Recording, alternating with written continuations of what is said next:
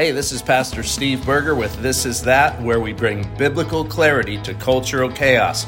We want to thank you for listening today, and remember, make sure you subscribe to our YouTube channel or to this podcast so you don't miss another episode.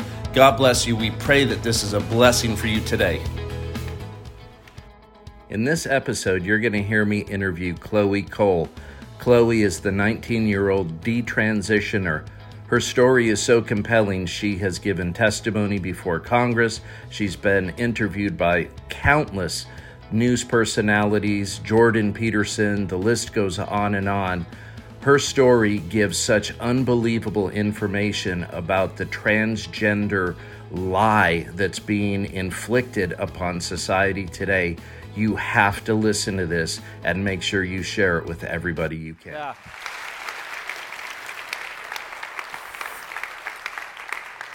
Well, good evening. How's everybody doing tonight? Good. Glad you're here. You're brave. You're brave to be here tonight. Well, we need to be brave together. But before we really get going here, there's some stuff that I have to say because we're going to be dealing with really, really sensitive, very personal issues, and I understand that me giving this kind of disclaimer up front really won't even suffice or satisfy some people. I'm going to be a hater, I'm going to be a bigot, I'm going to be a phobic of some kind no matter what. But I want to tell the truth. I want to tell the truth. And so, the truth is, I have friends who are practicing homosexuals, people I care about. I have friends that have same-sex attraction that don't act out on it, but struggle with it. I have wept and washed the feet, literally, of people who are struggling with all kind of sexual brokenness, prayed and loved and done everything that I know how to do. But the one thing that I've never done is hate anybody. Amen. Ever. I don't hate people. I think probably the greatest demonstration of hate would be watching someone's life who is going off the rails and to not say a word. That's what hate is. It's not hate to speak the truth in love and say, hey, there's a different way.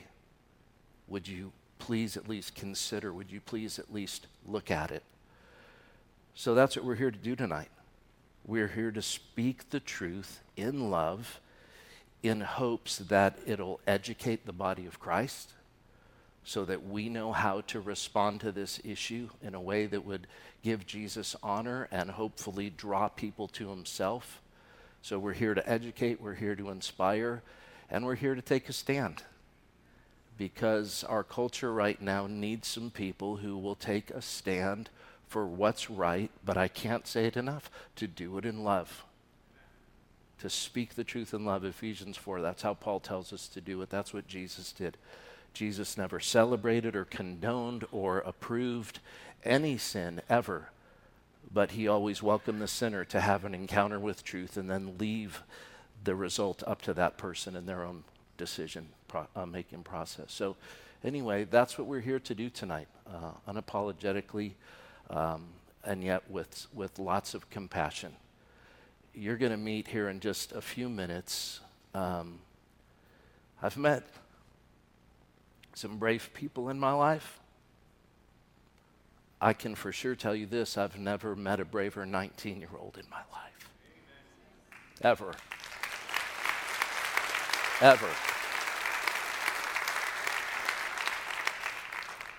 And you're going to hear from her. She's a champion. I want to start now just kind of transitioning here into the scriptures and just to say some things to lay a foundation. Then Chloe's going to come out. So Genesis chapter 1, all the way back to the beginning. Genesis 1:27, and then chapter 2, verses 22 through 24. Tell this. So God created man in his own image. In the image of God, he created him, male and female. Then the rib which the Lord God had taken from man, he made into a woman. And he brought her to the man. And Adam said, this is now bone of my bones and flesh of my flesh. She shall be called woman because she was taken out of man. Therefore, a man shall leave his father and mother and be joined to his wife, and they shall become one flesh. From the very beginning. This really has been undisputed for the last 5,000 years of human history, 6,000 years. But it's come under attack in the last, decade or so, seriously. Well, Steve, that's an Old Testament thing and that's too old and whatever. Well, just in case you're wondering what Jesus thought about gender, let me tell you what Jesus said about gender. You know that Jesus, who's this great Bible teacher and is this great compassionate person, and it's rare that you'll find someone who say that Jesus was a devil or was unkind.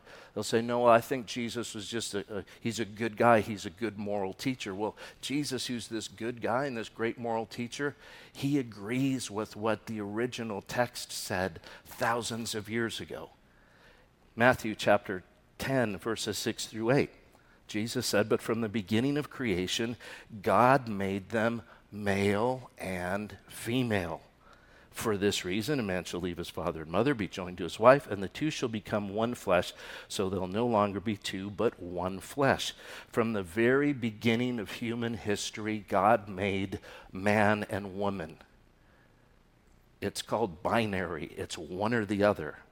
You are either one or the other, period. I know that Facebook's told us, I don't know what the recent number is, but, it was like 58 different genders. It's just not true. From the very beginning, there's man and woman. And I sometimes have to pinch myself and go, are we even really having this conversation right now? Are we really even having to talk about this? Dr. Paul McHugh, I don't know if any of you are familiar with him. Professor Emeritus of Psychiatry from Johns Hopkins University. He's been referred to as the greatest psychiatrist in the last 50 years of American history. For 40 years, Dr. McHugh studied transgenderism and is, by those who are just looking for truth, he's the undisputed, most educated, articulate, well-founded authority in all of the world. Dr. McHugh, listen to some of the things that he says. The idea that one's sex is a feeling, not a fact, has permeated our culture and is leaving casualties in its wake. Gender dysphoria should be treated with psychotherapy, not surgery. Transgender is a mental illness, and to enable it is to equal to collaborating with madness. He goes on, we have wasted scientific and technical resources and damaged our professional credibility by collaborating with madness rather than trying to study, cure, and ultimately prevent it. And finally, transgendered men do not become women, nor do transgendered women become men. All such people become feminized men or masculinized women, counterfeits or impersonators of the sex with which they identify. So this is the guy who, up until 2016, is the recognized authority for human sexuality, transgenderism, etc. Nobody has studied more than him. This is just a taste of the things that he has said. I've got his entire report. It's a book. But since 2016, he's been canceled and attacked, and he's a bigot, and he's, a hater and all that other stuff. He knows more about it than anybody. These are the words that he says. So just to lay a bit of biblical foundation and a little bit of some scientific truth from the authority on it, I wanted to start that way. Now, you need to give a really, really warm ASI welcome to Miss Chloe Cole. Could you make her feel welcome?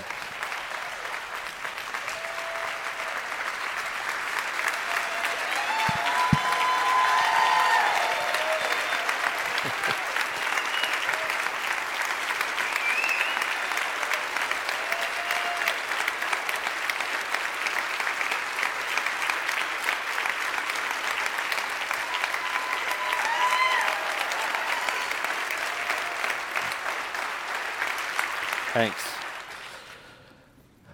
How are you, Chloe? Doing good? Yeah, I'm excited to be here today. Thank you all for coming today.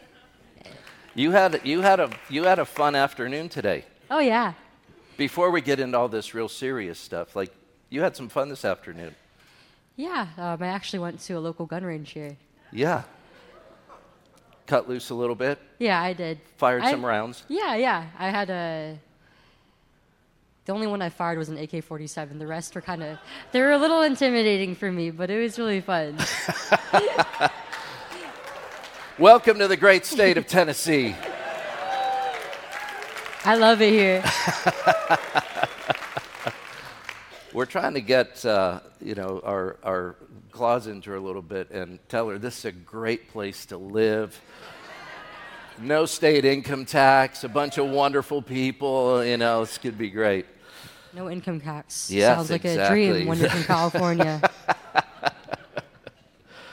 Well, Chloe, thank you for being here. It really is meaningful, so thanks a lot. And thank you so much for having me. So let's start this way, Chloe. Let's start with you just helping us understand a little bit about your family history and how you grew up and just the regular old stuff. So I grew up in the middle of Central California in the San Joaquin Valley. Kind of a cow town, not much other than farming, orchards, a little bit of industry, some factories, and the local Bass Pro Shop. Not a whole lot there. But I grew up in a family of 5 kids, and I'm the youngest of which all of my older siblings are half-siblings, and they're all considerably quite a bit older than me, about 7 to 8 years. So I was the baby. Yeah. And it was kind of a cool dynamic growing up. I got to take influence from my older brothers and sisters and be taken care of by them, and they were fun to be around. But the age difference kind of made it so that we didn't always get along or relate to each other. And at times it did get kind of lonely, especially because at school I was also getting bullied throughout a lot of elementary and middle school. I didn't have a whole lot of friends then, and my older siblings also moved out, all while I was still in elementary school. Yeah.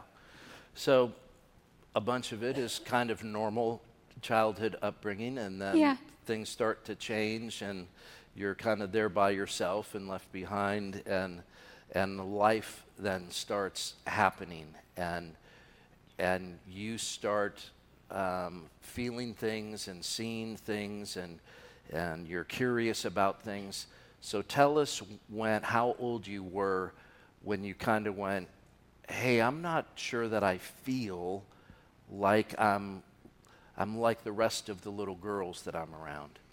There were quite a few things that led up to that, especially being that I hit puberty at a fairly young age, which I guess is pretty normal now because girls are going through puberty younger and younger. I was about 9 years old, maybe 8, when my breasts were starting to visibly develop, and I started going through the motions of it, and it was pretty uncomfortable to start developing like that, especially at such a young age, and knowing that there were eyes on me, there were people like my peers and even adults might start looking at me in a different way. And they did. Sometimes, like, I would get my peers, like, making comments on, like, my developing breasts or, like, the rest of my body, and it was really, really uncomfortable for me, especially because I was, so every now and then, like, already was, like, getting comments on the way that I looked or, like, being called ugly by my peers. And I also was surrounded by not the best influences throughout elementary to middle school. A lot of my peers were very precocious, and they would talk about really inappropriate things, like especially of like a sexual manner. Sometimes, like we started getting school tablets at around, I think when I was in like 5th grade, so we were all like 10 years old, and sometimes like my peers would like, they would like show each other like porn or like send nasty messages to each other in class. At 10 years of age? Yes. And all of this really made it so that it made me, learning about this so young, made it so that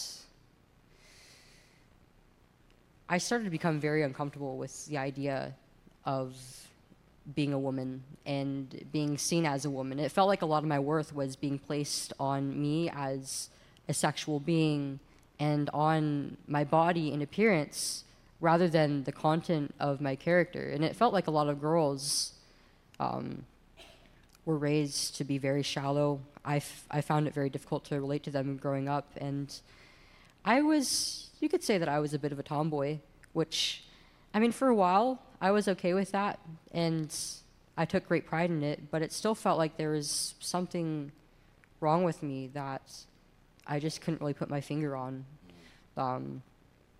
I didn't feel pretty. I didn't really feel like I wanted to do all these feminine things that all my girlfriends were doing. And I had some pretty negative ideas about what growing up into a woman and being a woman for the rest of my life would entail. Like, well, having to have periods every month, 7 days out of the month for about half of your life did not sound very exciting to me. And the possibility of getting pregnant and how scary things like childbirth were was always kind of emphasized to me when I would hear like other girls and sometimes even older women talking about it. And online, like I started using social media at a young age, and I was introduced to some more things that really a young mind like mine just isn't really meant to handle. Things like abortion. I would see like these feminist groups online talking about like fetuses, unborn children, calling them parasites, talking about babies like they're a worm in a woman's womb. It really just made looking forward to those things a lot more terrifying for me. And the more I heard about it, the more I just wanted to distance myself from it. I didn't even feel like I would ever make a good woman because of this, because I wasn't necessarily feminine all the time, because I didn't want to do all of these things as a woman. And there were times that I felt like maybe I would just be happier if I wasn't one. But I didn't really actually start to think that I was one until I learned of the transgender community through social media. I discovered it mainly through Instagram. I'd heard the word transgender a few times. Chloe, let me interrupt for just a second, because I don't want to get past this point. So, you know, you're growing up and developing, and you're having all of these different thoughts and stuff. Did you ever sense that any of your other friends were struggling with the same thing, or was there anybody that you felt like you could talk to about how you were feeling, or was it just so strange to you that you just wanted to keep it in? Like, what's going on in your mind as you're battling all of these things? I never really talked to anybody about it because I feel like partly because of my age, I didn't really know how to express these feelings or how important it might be for me to do that. And I didn't really feel particularly close to any girls in my family or at school. So either way, I just didn't really feel comfortable opening up to anybody about it. So you're kind of bearing the weight of all of this confusion and stuff on your own little 8 to 10-year-old girl mind. While also not knowing just how much it impacted me. but I thought about it a lot. And I didn't really understand at the time how normal it was to feel that way. Even if I was thrust into it a little young, a little early, most girls who are going through puberty naturally feel that way about their relationships with other girls, with their own body. But I mean, I would often hear the cliche phrase like, well, puberty isn't always the most comfortable, but it just felt like such a lonely experience because I felt like I didn't really have really any female role models. So, listening to you talk, I'm hearing several, a handful of different things that are kind of contributing to what's going on in your mind, right? So, kind of brothers and sisters have left home, you're by yourself, you're getting bullied at school, you're going through puberty early, there's nobody really that you trust who's a peer to talk to, you're getting hammered on social media. We talked earlier today about even watching cartoons and how women always seem to be portrayed as being ditzy or stupid or whatever. And so there's just a lot of different contributing factors to you being not just confused, but kind of going, the whole girl-woman thing is not appealing to me right now. Yeah, I mean, it really was that way, and it was something that really, really weighed heavily on my mind the longer it went on, but I just didn't really know who to talk to about it. But when I discovered the idea of being transgender, the concept of it, like I'd heard about it a few times, like in other people's conversations or like over the TV or something, but I didn't really care about it until it was presented to my face through the internet, and it was consistently being recommended to me, these posts. At first, it was through communities around my own personal interests, like cartoons, shows that I watched, comics that I read, books that I liked, video games. And a lot of those users were people who identified as part of the LGBT, and many of them were young women who called themselves boys. And in their own posts about their personal lives, they would talk about their upbringings, their childhoods, their experiences at school, at home. And I felt like in a lot of ways, it just hit really close to home. I really connected to these people in a lot of ways, in my interest, and even like down to the way that I feel personally about myself. And it really intrigued me. It was so interesting to me because on one hand, it was so novel, like all these new words and phrases and all these colorful flags and the way that they talked about being a part of this community and self-discovery. I mean, I think it really appeals to a kid of that age, especially in early adolescence, where you're trying to figure yourself out, but you also kind of want to hang on to the comfort of childhood. And I started to wonder myself, like, what is it that makes me feel so connected to these people? And I started to experiment with labels over time until I decided, I think I'm a boy. And it makes sense you're to how me. old then, Chloe? I was 12 years old. I was about halfway through my 7th grade year. So, you're 8, 9 years old, right in there, and puberty's happening, and so you're kind of grappling with these feelings for several years. You get to be 12 years old, and then you're really going, hey, I think this is real. It's like I finally found the answer to these feelings of not being adequate as a woman, why I never really felt like I connected with other women. Well, now I knew that I just had the brain of a boy in the body of a girl. You were convinced of that? Yes. No. And this was an idea that I heard about a lot.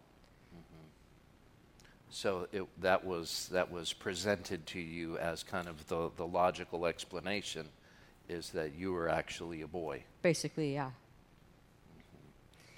And I wasn't really directly interacting with anybody in the community, so nobody was telling me or demanding that I transition really, but just the pure influence of just seeing it was enough to affect me Yeah, as an impressionable, vulnerable kid. yeah. One of the things that you told me that I thought was interesting was in the transgender community, how many, they're the youngest child, they're girls by gender, and then you also added another component that we hadn't talked about yet, and that is the belief that you were somewhere on the spectrum of autism, and that, you know, then here's some other things besides everything else we've talked about, right? You're the youngest, you're a female, and you're on the spectrum, they thought. So you've got all of these contributing factors. You're 12 years old, and then you've got to tell somebody something about what's going on. Yeah, and at first I refrained from really telling anybody about it other than maybe like a few of my schoolmates and some of my friends online because, I mean, it's kind of a big personal announcement to just put out there. And I kind of wanted to get myself comfortable and like decide a name for myself and get used to like calling myself a boy and presenting as one and maybe try to like mimic the like my older brothers, my dad, and the boys around me before I guess I was convincing enough to tell people about it. And then eventually I decided to tell my older sister. And I really wanted to tell my mom and dad it because I felt like they deserved to know. And I knew that if I wanted to go any further into it, like, they would have to be a part of it because they're my family, they're my parents, they're responsible for me. And I wasn't really sure about how to do that for the longest, but I saw a post from a person who I'd been following for a while within the transgender community, and she came out to her mother through a letter. And I decided to do the same thing because it was comfortable. It gave me comfortable distance, and it kind of gave my mom and dad some time to think about how they would respond and just think over it for a little bit. And when they did, they responded pretty positively. They were respectful of me, and they... Were you surprised by their response? A little bit. I wasn't expecting them to respond negatively necessarily. But sometimes, like, I would hear them talking about, like, transgender celebrities, like, from TV or something, and they'd be like, well, she doesn't really look like a woman, stuff like that. So I was afraid of, like, kind of getting the same response from them. But they were very respectful, and they wanted to make me feel comfortable. Mm-hmm. So you start to have the conversation with your parents now at 12 years of age, and at some point, doctors are going to start getting involved. Yeah. So my parents, even though at face value they were very, very sensitive to it, they also had a healthy dose of skepticism.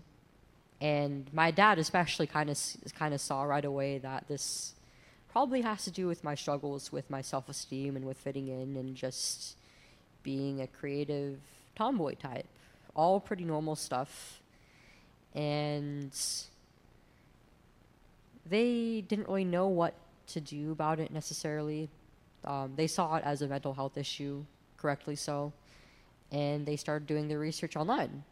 And what they found was that Kaiser Permanente, our healthcare provider, was rated as the top provider of care and like psychological care for trans-identified and gender dysphoric youth.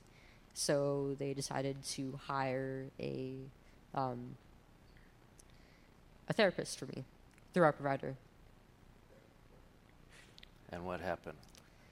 Yeah, they didn't really push back on it at all. They as soon as I walked in and gender was brought up, they just took the affirmative approach, asking, well, what's your preferred name? What's your birth name or your dead name? what is your preferred pronouns and what do you identify as? And they pretty much only went by that. And you're 12 at that point. Yeah, I was 12 going on 13. Yeah. And I was having some real struggles at home and at school that wasn't really being paid attention to by this therapist. So naturally, over time, I started to get more and more distressed because I was telling him, well, not only about my gender dysphoria and wanting to be a boy, but also about the other things that were going on for me. And he would just kind of be like, oh, yeah, that's strange. And then just kind of move on, not really giving me any advice on how to deal with this, any coping mechanisms. Or how those things might be contributing to. Right. And I mean, you can't really talk about that to your own patient in California. You can't really question as to whether these feelings of gender dysphoria might not be innate and whether they're coming from other issues in your life, because that could be considered conversion therapy in my state by law. Yeah.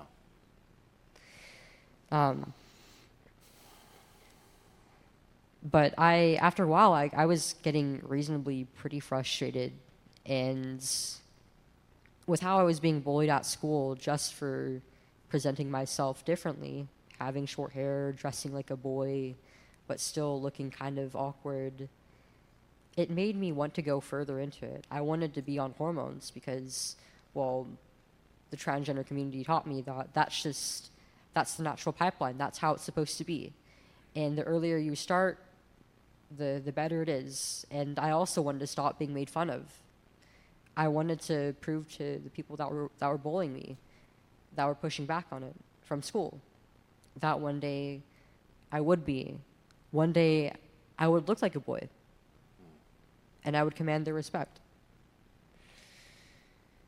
And so I started telling my mom and dad, I'm not satisfied with this. I don't just want to be socially transitioning. I don't want to just try to be a boy.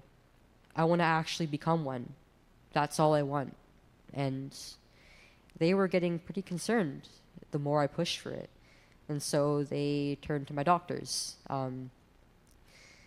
I had a gender specialist who had diagnosed me with gender dysphoria, and I believe this was the doctor that they went to during this appointment.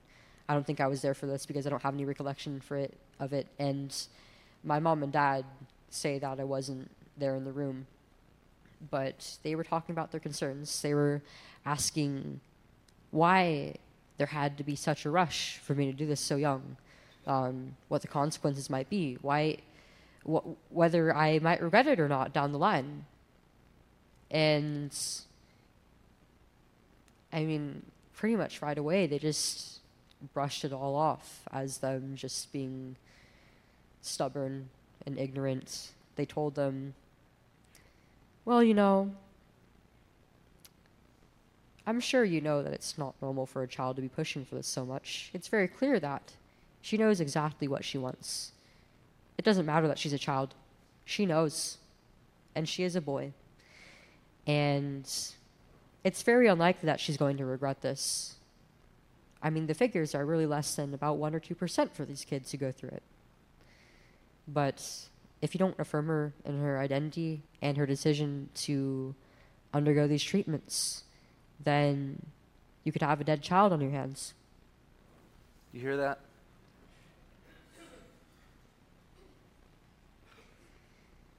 You're going to have a dead child on your hands. So you're going to medical professionals, right, supposedly the experts, and they're not paying attention to not only just normal things that kids going through puberty go through. They're not paying attention to struggles that are happening at home. They're really just ushering you in and affirming this decision that will alter the rest of your life, and you're 12 years old. Yes, I mean, it goes against what I think any parent, any caretaker of a child, any older sibling, and really anybody with common sense knows about child psychology. Children don't know what they want. Yeah.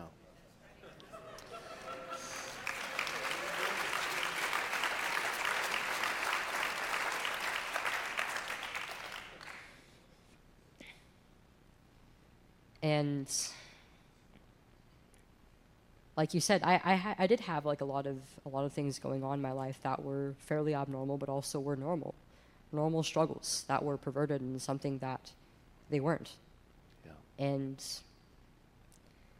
the doctors took my parents' healthy concern for me, and they really twisted the knife in their stomach. They turned it into fear Yeah. for their child's life.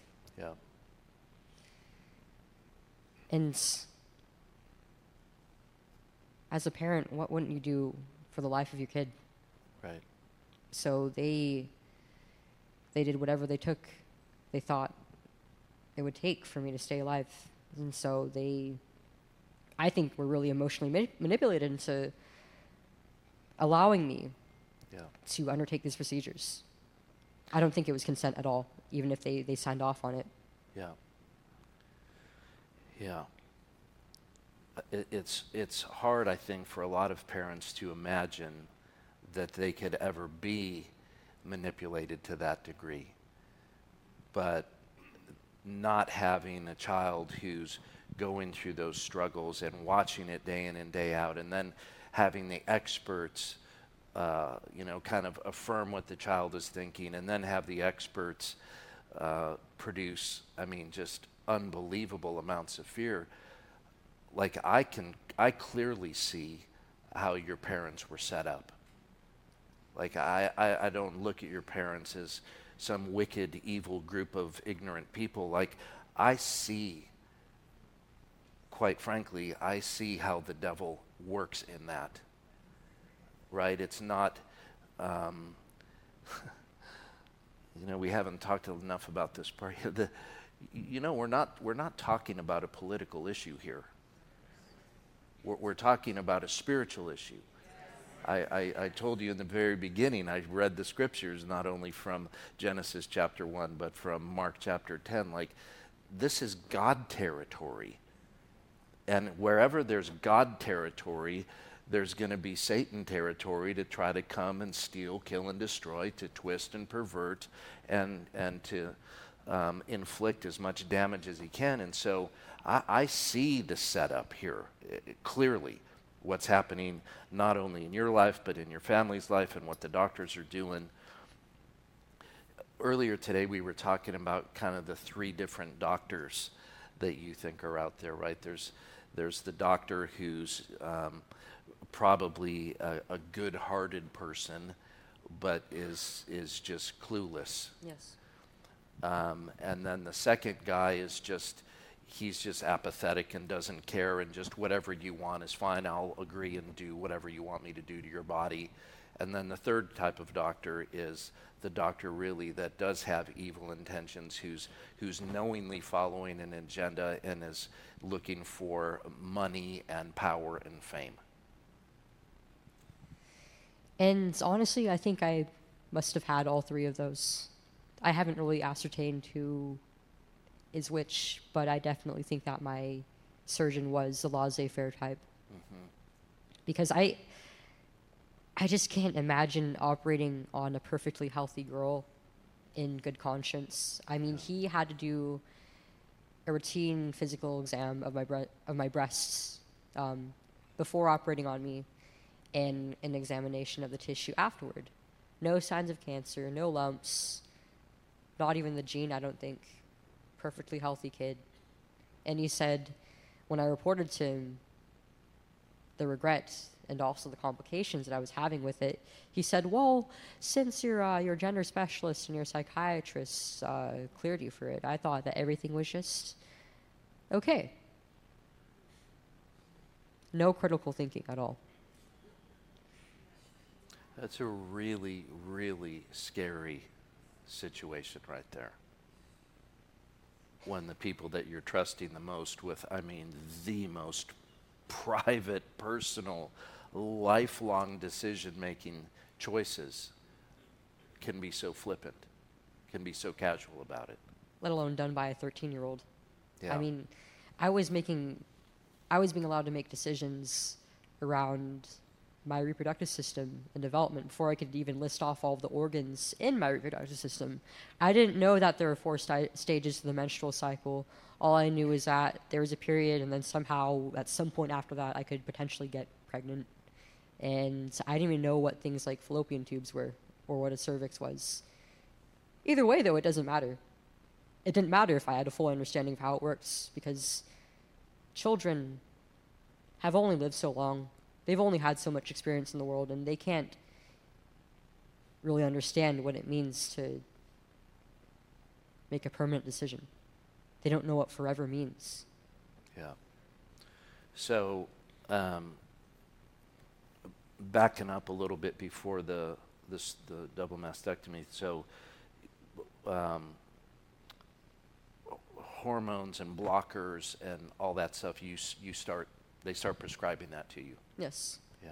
At 13 and a half. That was when I took my first blocker shot, and I was on them for about a year.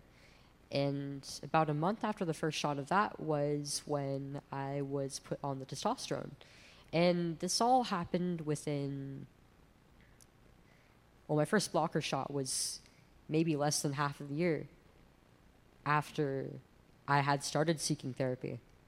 So it was very, very expedited. Mm-hmm. And they actually went against the standards of care at the time in doing that. Yeah. Lupron. Talk about that for a second. Because I was already a few years into puberty, the total drop in sex hormone production in my body basically made it so that as a 13-year-old girl, I was experiencing a chemically induced menopause. And so I was experiencing like hot flashes, like full body tingling and itching. I was very lethargic a lot of the time. It didn't feel great. And it also induced, about 2 weeks in, a very heavy period, probably the heaviest I'd ever had in my life by that point. And you'll often hear from these activists that puberty blockers are just used to delay or temporarily stop puberty. But you can't just stop a natural bodily process. It's just not going to happen. It's going to mess something up. You can't interfere with nature. Yeah. But they also don't account for the fact that in girls, it induces something that they're already very insecure about. And it throws off this natural balance entirely. Yeah. So it was very uncomfortable for me. And I woke up every day basically just counting on the days until the very next intervention, which was testosterone. And it was a very powerful drug, especially for a kid that age to be taking. Let me interrupt you real quick, Chloe, because I want people to hear what you said about Lupron, and then just expand on it a little bit to show the insanity of this drug. Lupron is given to sexual predators, and it causes them to go through chemical castration. Now listen to me. If that isn't crazy enough, it's given to sexual predators to cause chemical castration, but then the government decides it's too cruel and unusual to give sexual predators, but will give it to 12-year-old little girls.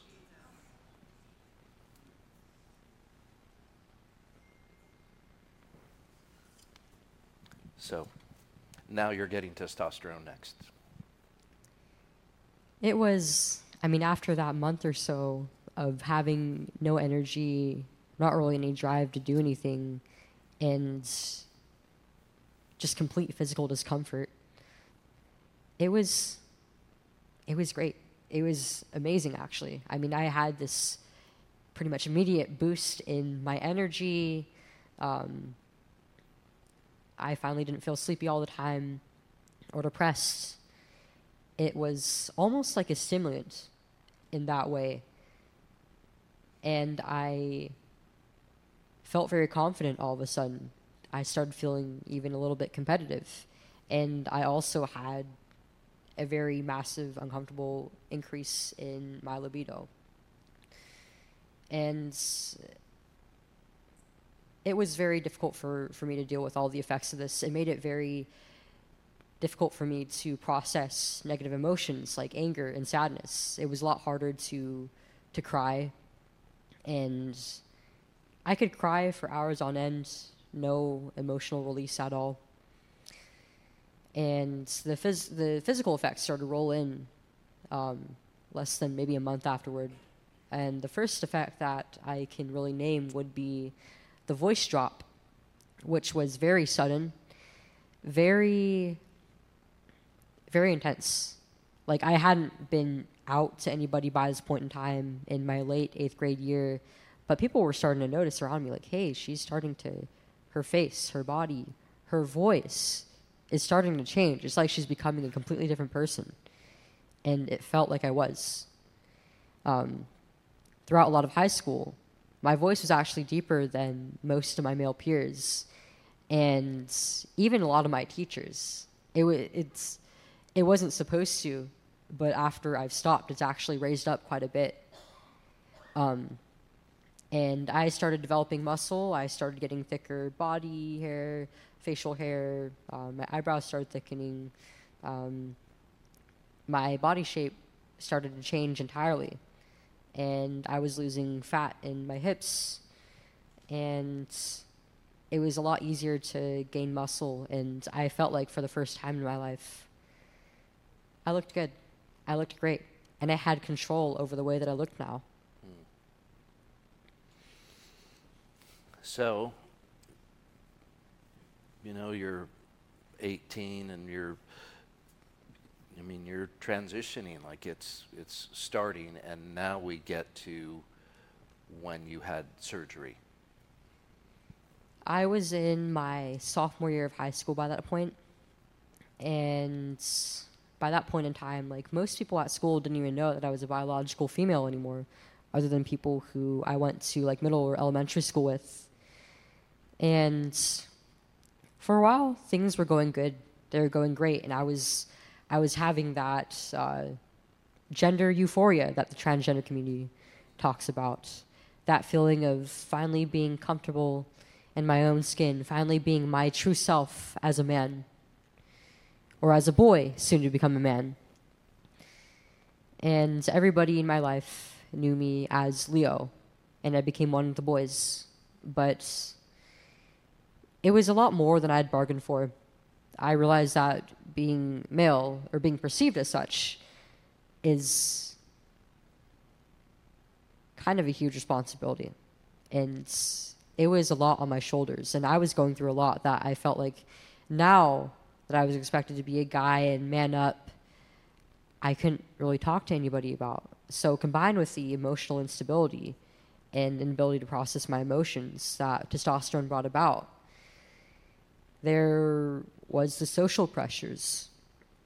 And it really started to weigh down on me, especially because, well, I now looked like a boy, like any other 15, 14-year-old boy.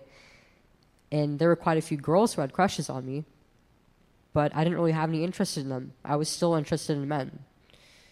And I got to see all of my friends get into their first relationships, and I just kind of felt like I was being left behind in a lot of ways, and it was really humiliating for me. And it felt lonelier. It made me a lot more conscious of myself over time.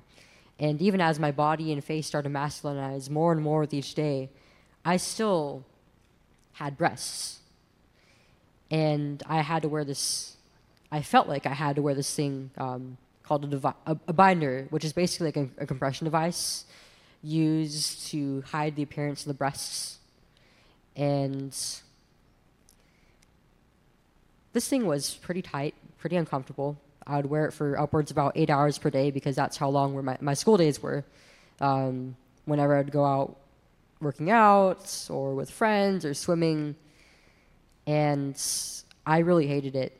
And I really just wanted to be able to take off my shirt and not have to wear this thing, not have to have people ask like what that thing is sticking out of the collar of my shirt, and just be like all the other boys my age.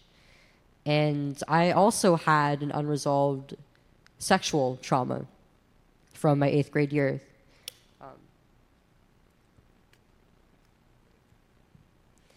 That happened while I was very early in my transition. It happened in a crowded classroom with lots of other kids, and yet nobody reported what happened.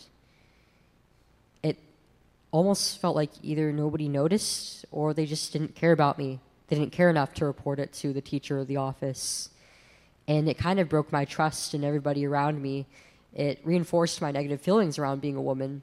Up until that point, I didn't really care to hide my breasts because at that point in time, everybody still knew that I was a biological female, but now I had an incentive to. Now I felt like I had to protect myself from this happening ever again. And I never reported it to anybody, not even the school staff, because, I couldn't even trust them with abiding by the 504 IEP plan that my parents put in place for me to help me with my schoolwork. So how could I trust them with helping me feel comfortable when there was a boy who sexually assaulted and groped me at school? So it went unresolved over the years. And I basically just told myself to man up. And for the longest time, I had largely forgotten about it. But that fear of being taken advantage of sexually stayed in the back of my mind. And it was in my mind while I would use the male restroom facilities and locker room facilities. And honestly, that fear wasn't too unrealistic. If anybody knew that I was actually a fully intact biological female and I was caught alone in one of those facilities at school, something terrible could have happened to me again. And I wanted to be free of my breasts for all of these reasons. And again, none of it was really explored. And the moment that I started expressing to my doctors, again, that I wanted to go through another intervention, that I wanted to go under the knife and get what they called top surgery, they were very laissez-faire about it. They were like, okay, let's get you started. And when my parents expressed their concern for me, they were again met with, do you want a dead child? Do you want a dead daughter or a living transgender son? And so the summer after my sophomore year, when I was 15, going on 16 years old, I had my breasts permanently surgically removed.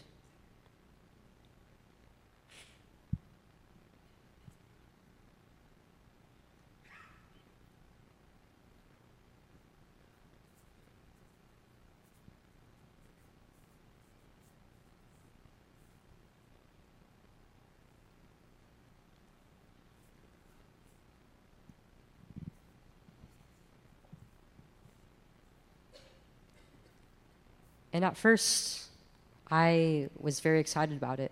When I woke up in the recovery room, it was like, wow, this is a huge step, and it's finally over with. It wasn't over with. I still had to go through the full healing process, but I was looking forward to that. One day, I would be able to take my shirt off, and the scars and the skin grafts would be mostly fully healed, and I would be able to bare my chest to the sun, and I'd be able to swim, work out, hang out shirtless, just like how I thought men were supposed to. That day never came,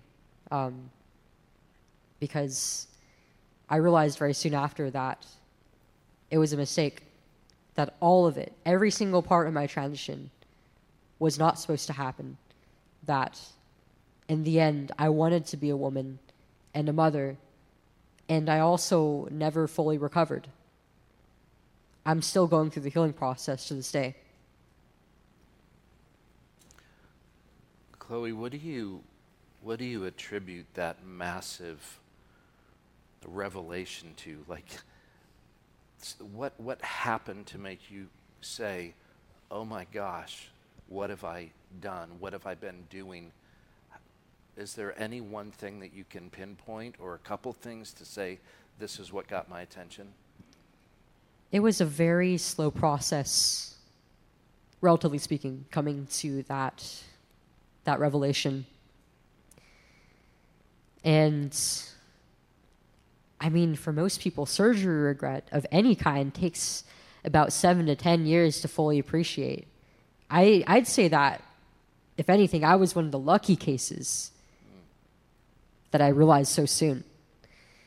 And up until I had that surgery, I was very confident in my transition and my identity as a boy. But I think just the huge shock that it had on my mind, on me emotionally, on my body, just, it was horrific to deal with. I mean, just looking down at my chest once they took the stitches out and I was able to take off the post-surgery binder, it was very difficult to look at what was left of my breasts. And I would have to see it every single day. After every bath, after every shower, I would have to remove and redo the dressings and take care of the wounds. And it just became a stark reminder of what it was that I had lost. And this was the point that I started to realize just how difficult, how different it was to be a boy, to be seen as one, at the very least. And that there were things that I really missed about being a girl. Those intimate friendships, having more room to have like a heart-to-heart with other people, being able to express myself not only emotionally, but also in the way that I wore my hair or my clothing. I wish to wear makeup again. And sometimes I would wear my own girl clothes, and it was comfy. But it was very difficult for the longest time to even admit that this was wrong, that I wasn't supposed to be a man, because I had been so deep in it. I was maybe about 3 years on hormones by that point, and I hardly even looked or sounded like a female anymore. And everybody in my life was a part of my transition. They all knew me as their son, their brother, their boy cousin, their nephew, their grandson, their friend who was a boy, Leo. I'd already made such a huge investment in this.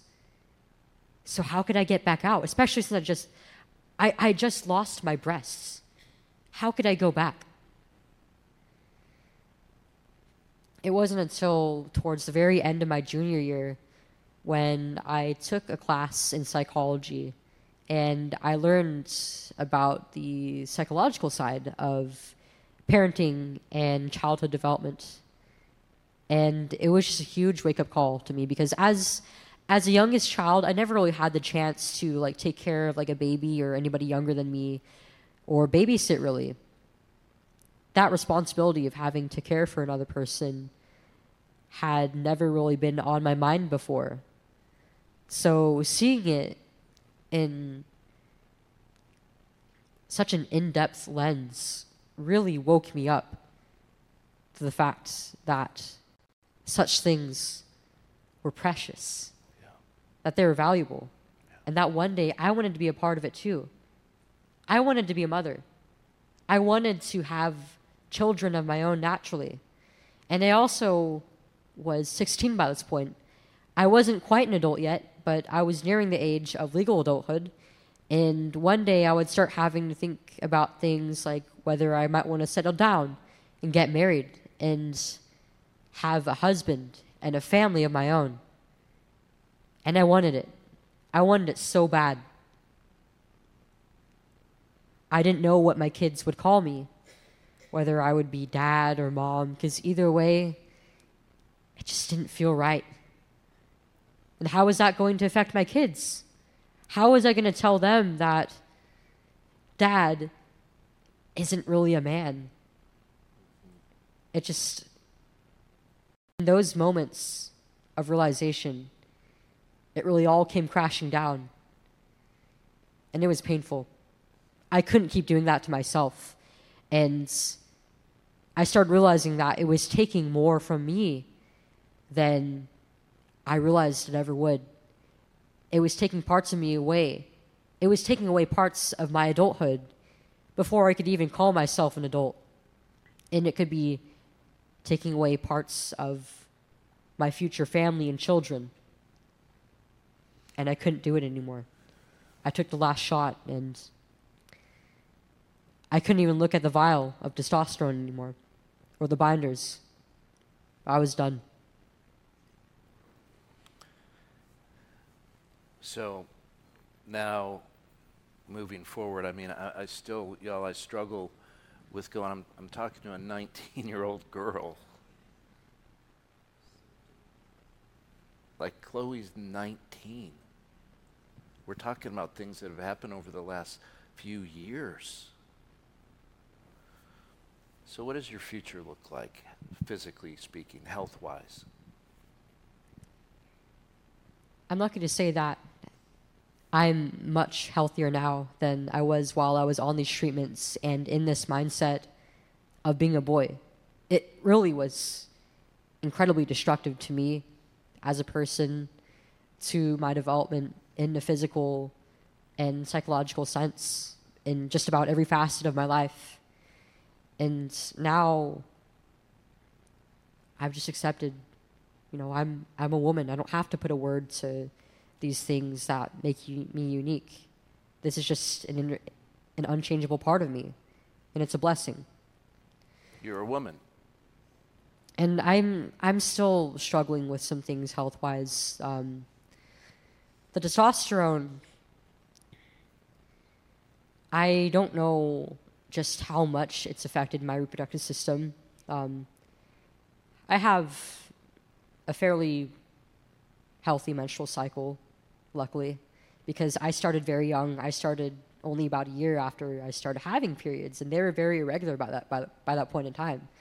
It's a miracle that I even have them right now, but I don't know how it might have affected like my egg quality or my uterus, whether I'll be able to safely carry, even if I can conceive, what birth defects or effects there might be for me as the mother while I'm gestating. And I have some lasting issues with my urinary tract. It kind of varies day by day. I used to get like really bad infections, maybe like once per month.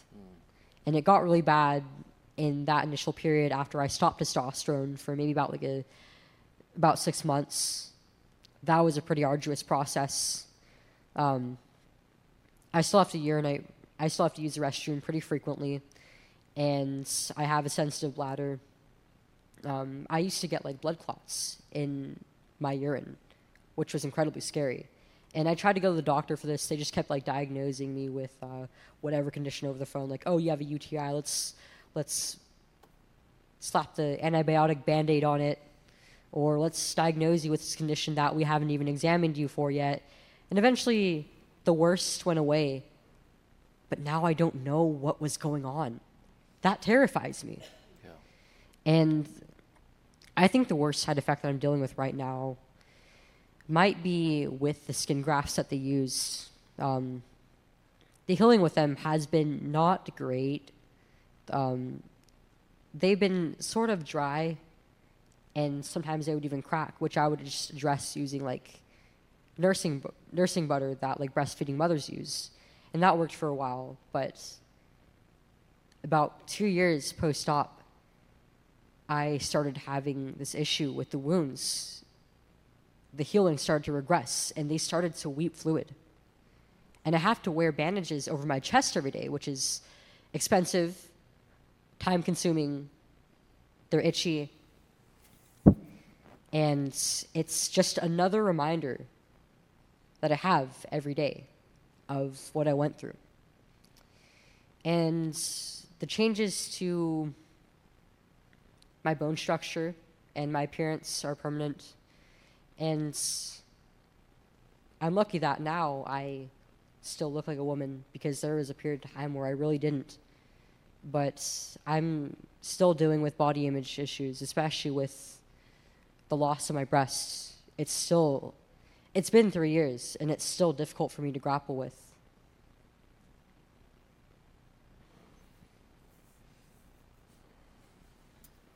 I know that there's not one thing to say to the people. There's not one thing to say to parents who are here or educators who are here. But if you could take just a couple minutes to, like, what do you say to parents today? What do parents need to know about what social media, what the media is doing to kids, the agenda that it's pushing? Like, what do parents need to know? I mean, if you're dealing with this with your own child, the problem is this just shouldn't be an option for children at all. And luckily in the state,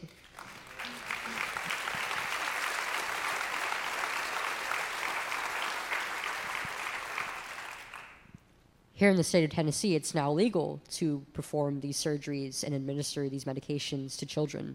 Can we thank Senator Jack Johnson right here, leading the way?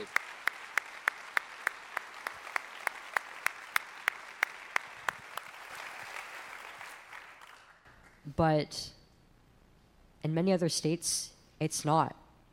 These doctors will go along with it. And so it'll have to be up to you as the parent to do your best to save your child from this. And it can be scary because in certain states, you can lose custody of your child if you don't affirm them.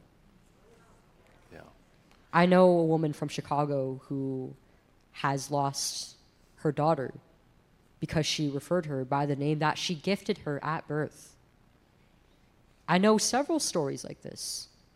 I know that there are many families out there who are struggling with this. And it's scary out there. I mean, there's entire institutions that are against parents and children and families now.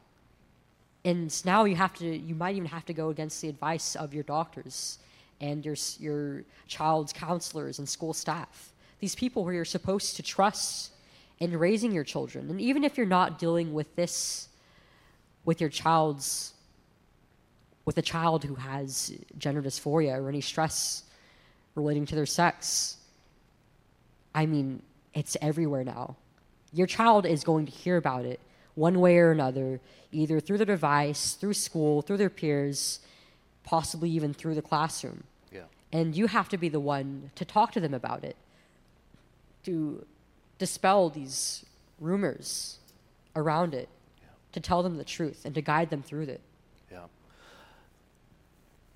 I would give you 2 words. Wake up. Wake up. Let me give you 2 more words. Stand up. Wake up and stand up, because it's happening all over the place. It's in curriculum in elementary age kids.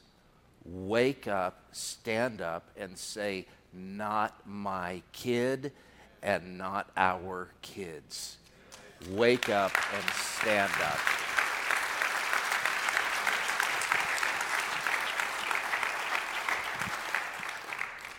I can't help but thinking, too, about the words of the Lord Jesus Christ.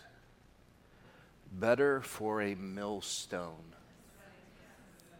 to be hung around the neck of somebody and cast into the sea than to hurt one of my little ones. This is serious stuff, beloved. We live in very serious days. Know that the unrighteous will not inherit the kingdom of God. Do not be deceived. Neither fornicators, nor idolaters, nor adulterers, nor homosexuals, nor sodomites, nor thieves, nor covetous, nor drunkards, nor revilers, nor extortioners will inherit the kingdom of God. And you look at that list, right, and there's things on there that aren't of a sexual nature. a drunkard and a reviler and extortion and all that stuff. But when you look at sexual brokenness and the sins of sexual brokenness in the list that's listed there, it's really, really clear in just this one passage what the Bible says. If you are practicing these things, don't be deceived. Heaven is not your eternal destination. Don't be deceived about it. If you are unrepentant and practicing these things, heaven is not your future. Wow. Now, Elise, if you would go to 1 Corinthians chapter 6 as it continues, I want to end with hope. And such were some of you. Everybody needs to say were. And such were some of you. But what? You were washed. You were what? Sanctified. You were what? You were justified in the name of the Lord Jesus and by the Spirit of our God. What that means...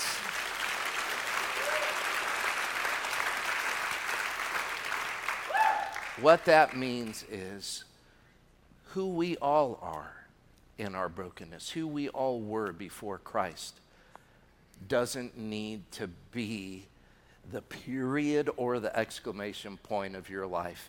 It can be a comma, and where the story continues is, and such were some of you. Such were some of you. But here's what happened. Jesus himself got involved. And he washed you and made you clean. And though your sins be red like scarlet, they shall be made as white as wool. He washed you. And he sanctified you. It means that he set you apart and made you holy. You mean someone who was doing these types of things could be considered holy in God's eyes? Yeah, by being washed, by being sanctified, and then being justified. Meaning that God is now treating you just as if you've never sinned. It means there's hope for every single person alive. You're an alcoholic, you're a drug addict, you're a whatever you were. And such were some of you. But Jesus got involved and he changed everything. If you're struggling with anything tonight, I'm telling you, Jesus Christ himself is the answer. And he has the power and the ability to overcome anything, any lie, anything that any doctor, any expert, let me tell you, there ain't no expert like Jesus is the expert.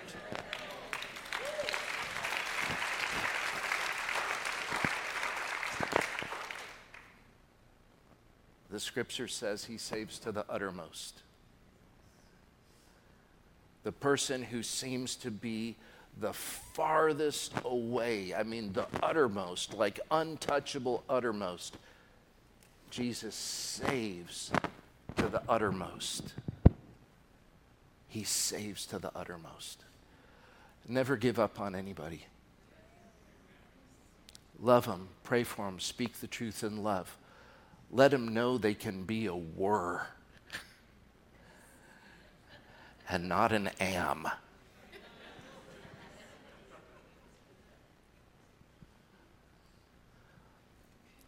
Church, don't get too holy.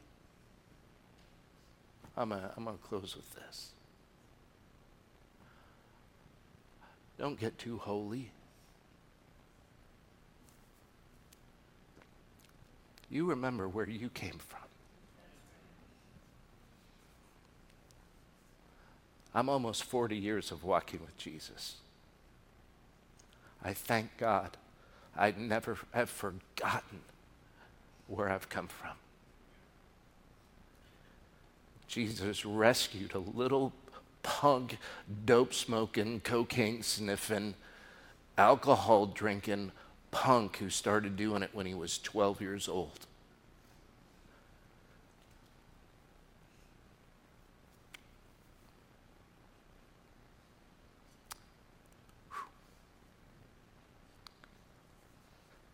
Great is thy faithfulness, O God, my Father.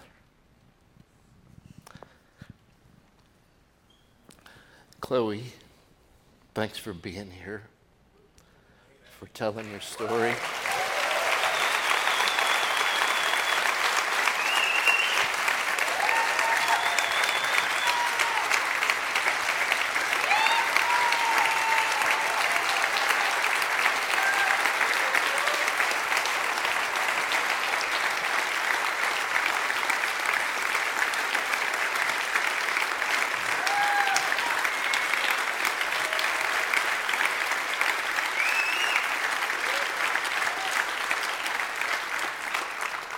I can only say this because there's a bunch of witnesses present.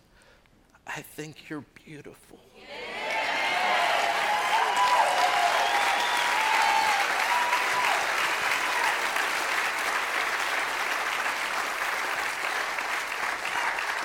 I think someday you're going to make a great mom.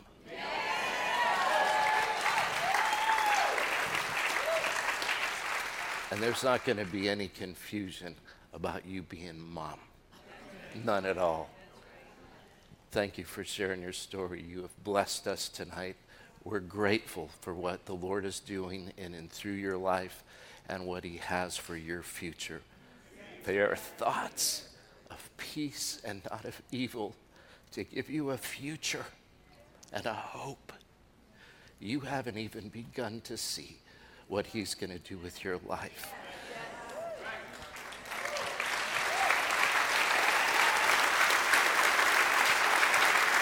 Well,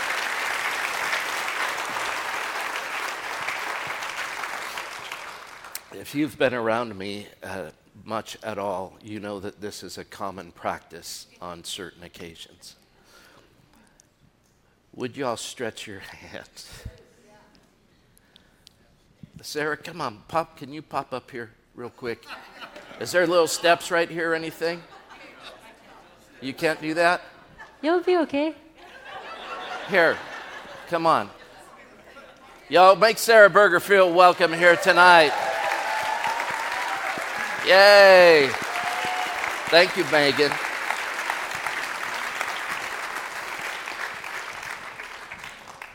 Stretch your hand. We're going to pray a blessing. Father, in the name of Jesus, wow. A trophy of grace. Another rescued one. Father, we pray a blessing over Chloe right now. Lord, we pray that every single thing that the devil meant for evil would be turned around for good. We pray, Father, for healing in Chloe's body, from the top of her head, Lord, to the soles of her feet. We pray that you would renew and revive and restore every cell, every organ. Lord, that you, oh God, the great physician who know her intimately inside and out, that you would correct every single wrong. Lord, we pray that you would be Chloe's source of joy unspeakable and full of glory, that you would continue to reveal yourself in her, that you would strengthen her faith, that you would protect her, God, that your angels would surround her as she goes and brings a message of hope and healing and truth and love to people. Lord, we pray that you would use her as your ambassador in supernatural, mind-boggling ways.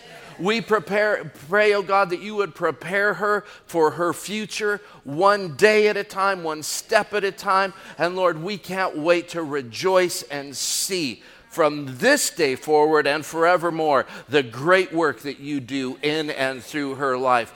Bless her, keep her, anoint her, use her for your kingdom, for your cause, oh God. We commit her to you right now in the matchless name of Jesus, who is the hope-giving, sanctifying, washing, justifying Son of God. In Jesus' name, bless your sweet princess, Lord, in Jesus' name. And God's happy people said, amen and amen.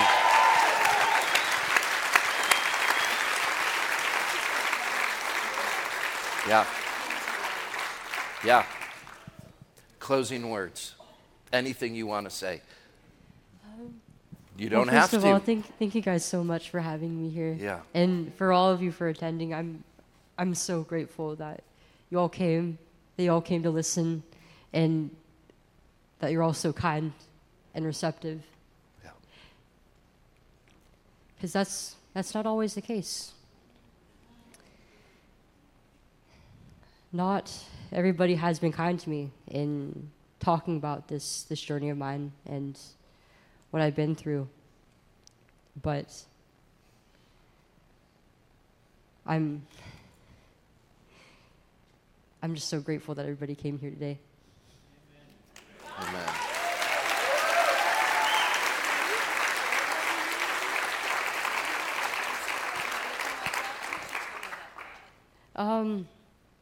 So I do have a platform online. I use both X, formerly known as Twitter. I still refer to it as Twitter most of the time because I just haven't gotten used to it yet. And Instagram as well.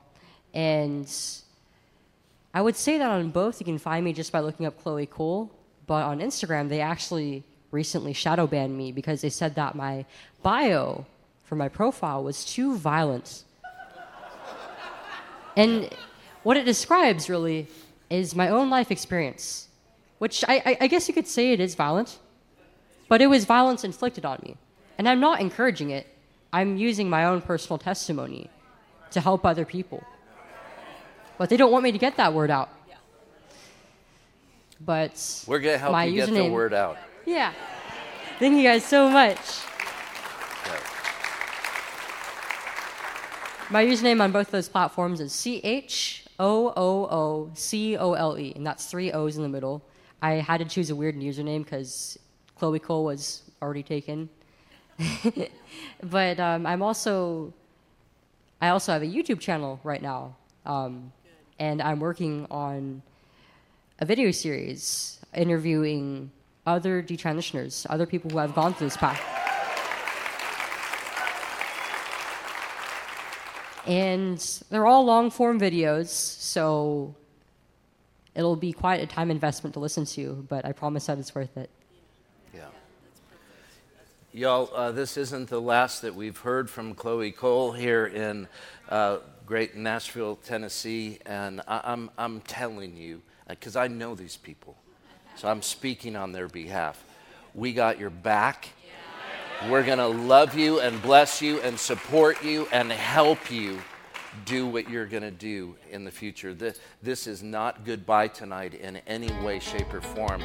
This is welcome to the team, new partner, because here we go. I'm going to bless you. Thank you.